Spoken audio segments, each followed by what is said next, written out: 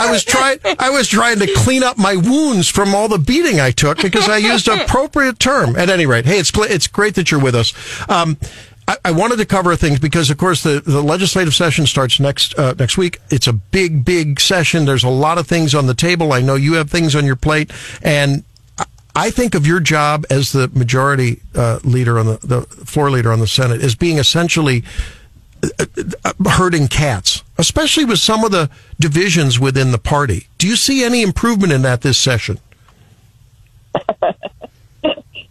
Well, maybe. I mean, it's an election year, and several of the senators are running for other positions, statewide positions. So that adds another dynamic. And so you have to be mindful of some of the legislation they've sponsored and, what they might use that for. I mean, maybe they actually do want to achieve something with it, or maybe they just want it as a talking point to get free press. Mm-hmm. So, which then leads to dissension with the rest of the Senate as they are trying to get done things that they feel are important. So I guess we'll see. Believe me, it occupies a lot of my thinking. And, we were talking off air, and I will say it on air. I don't know of an elected official that I know that does their homework like Senator Cindy O'Loughlin. I mean, I can speak from the healthcare realm. I know you talked to me and other people about rural healthcare. When I was in a leadership position there, I remembered you were going to go over to Cerner and talk to them about, medical records and electronics and this. You really do your homework. Are you able to do as much of that and still be the floor leader? Well, what I try to do, I mean, we have to find a way to maintain the freedoms that we currently have. And how that relates to the question you just asked is sometimes people sponsor things that, while well-intentioned, take away those freedoms and give them to the government. And the government never makes decisions that are better for you than you would have made. And so it's important for me to understand, what each of the senators' priorities are. How is that going to affect the general public? And in my case, I always look at how does this affect the average working individual? Because I think the average middle-class working individual is really taking it on the chin. And I don't want to be a part of that, but I do want to work with each of the senators and try to find a good path for good solutions. So it's pretty complicated, but I spend a lot of time reading legislation, thinking about what the effect of it will be. How do we get something done that is actually good for people? And sometimes the answer to that is do nothing. Yeah, well, so beyond just the tension within the Senate, there's also a tension between the Senate and the House. And the House often, when we have House members on, we often say, what are we going to do about this? And they said, well, we did it. It went to the Senate and it died. And so, you also have to balance that. And I see there's a redistricting case going on, it looks like. And I guess the HRCC, so, the campaign arm and the Senate version took two opposing views in this case and are on different sides of the issue. And so that's not going to set anything up. But can you talk a little bit about how you, as a leader in the Senate, are going to try to forge that relationship going forward? Well, I mean, as you just alluded to, the House Republican Campaign Committee decided to file a brief that's basically supporting a position of an attorney who represented Clean Missouri, which is, of course, the exact opposite of what the Republican caucus would want to see implemented. And we did manage to beat that. But the question is, why would the Republican Campaign Committee take a position on a dispute over the Senate map? And none of the answers that I come up with are very good ones. So, that has created a little bit more conflict, and there's some drama on both sides of the both sides of the building. I mean, there's no disputing that.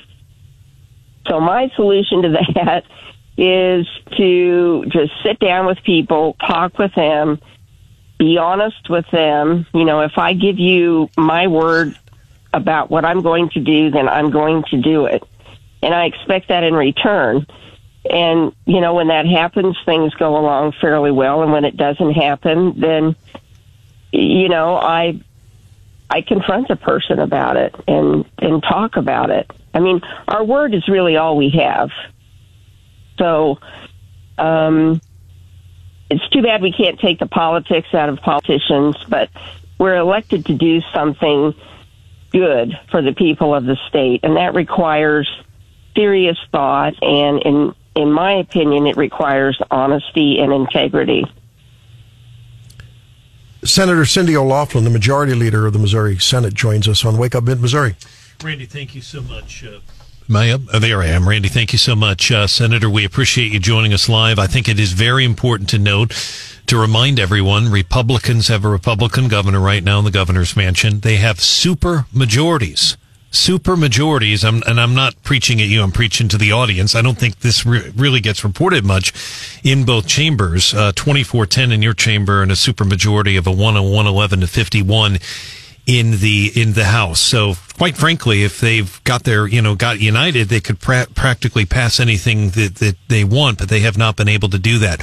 One bill that definitely grabs my attention, Senator, and I guarantee you it's going to get some attention this session, probably early on. Your colleague, Senator Denny Hoskins, Republican from Warrensburg, has filed a bill dealing with video lottery terminals, VLTs. If people know, if they've been in gas stations, probably seen these slot machines.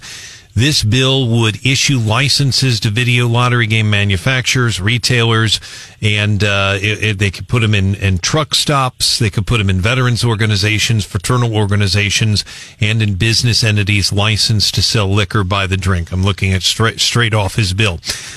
He's battled with some of the members. He and Cable Rowden have been very clear they don't see eye to eye on this bill. What do you see happening on that bill? And if you had a chance to talk to him about your thoughts on that bill. Well, we've talked about it at great length in, past sessions, and the video lottery terminal issue is something that I doubt seriously gets resolved this session. And when you talk about the supermajorities and the fact that if everybody would become united, that, we could pass anything we wanted, that, of course, is true. But the reality is, unless people are willing to compromise somewhat, you will not get 18 votes on the Senate side.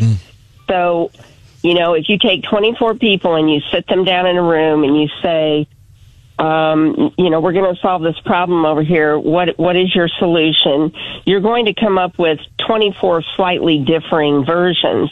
And so you have to have people who are willing to say, okay, let's talk about this. Let's talk about what's the goal we're trying to reach, and where can we come together for the common good? And that is where you sometimes run off the rail. And we have some people in the Senate who are totally unwilling to accept 90% of what they would like to accomplish, which, kind of works with everyone else there. They want 100%. And if you think about it, they can go home and say, I had this bill and I had the perfect answer, but I couldn't get the rest of the people to go along with me. And so then that's where the term RINO starts flying through the air, or, status quo or establishment. And I dislike that because it takes away from sitting down and seriously considering what are the differences in what you're trying to do, and how do you manage to come together to get it done? And Senator, I just want to follow up on that very quickly about the point about the 24-10, and really appreciate your perspective, because I sense some frustration with some of the members of your own caucus from your comments. But I bring that up in that I was there as a reporter in 1996, and the Democrats were in control, and they didn't have supermajorities. They were, let's say, 90 to whatever it was. It was probably a 20 to 25 seat majority at that time. But there were hundreds of bills. Governor Carnahan signed hundreds of bills, and a lot of them, people forget, were Republican bills that he signed. Now, and I know things have changed, you might have, let's say, and I know these are omnibus bills that had a lot of things in them, but you might have 40 or 50 bills. You just don't see the passage of things that you used to see before, and you know that. I think, sometimes people listen into what's going on the Senate floor, and the comments that I've gotten are, "What are you all doing?" I mean, if they're listening. We've heard that. We hear that loud and clear. It gets texted to us and called in. Yep. Yes. And, they're frustrated, and it's difficult to explain to people. But I think I would put it like this. When you have a supermajority, it seems to me that people, in order to try to differentiate themselves from the group or to be able to claim the mantle of the most conservative, which, when you think about it, anybody could define that almost any way they wanted, they will go to the extreme and refuse to bend even a little. And so ultimately what happens is you get nothing, because there's a reason that people say that being a senator in Missouri is one of the most powerful positions you can have, and really not in a good way, but the power comes from being able to kill anything that you want to. And so I feel, the incentive sometimes for people to try to negotiate something or compromise on something just goes out the window, especially if they are people who are concentrating on moving to the next level. Yeah. They sacrifice doing the job they're supposed to be doing right now because they're thinking about what they can do to get to the next level. I don't like that. At the risk of referring to something we talked about earlier, you'll find this interesting, Senator. I think what you're talking about is humility. And I was just talking about, I don't know how we got into it, but we were talking earlier about what is it that keeps judges who, they're in black robes and they have such authority over people and everyone stands up. What keeps people in positions of power pinching themselves to remind themselves that they're human beings and to just tone down what people are saying about them and stop believing it so much? Maybe that would be well informed for some of our other senators to hear. Is that maybe concordant with what you're saying?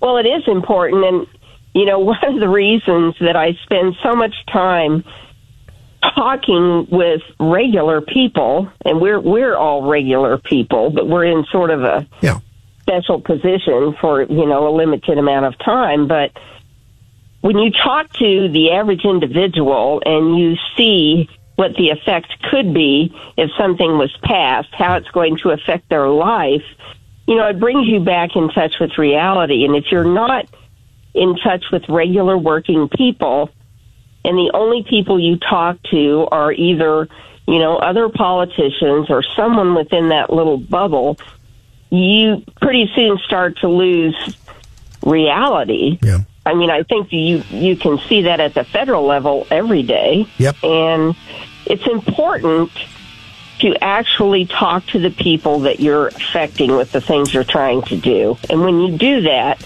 it brings you back to, okay, I'm one of these people too. Right. And it won't be long, and I'll be right there with them. Well, that's what makes you a great leader and a great individual and a person of high integrity. I'm confident that despite the heavy lifting that you have to do, it'll be a great session, and we thank you for taking on that very daunting role and for being with us. Hope you'll check with us from time to time during the session, Senator.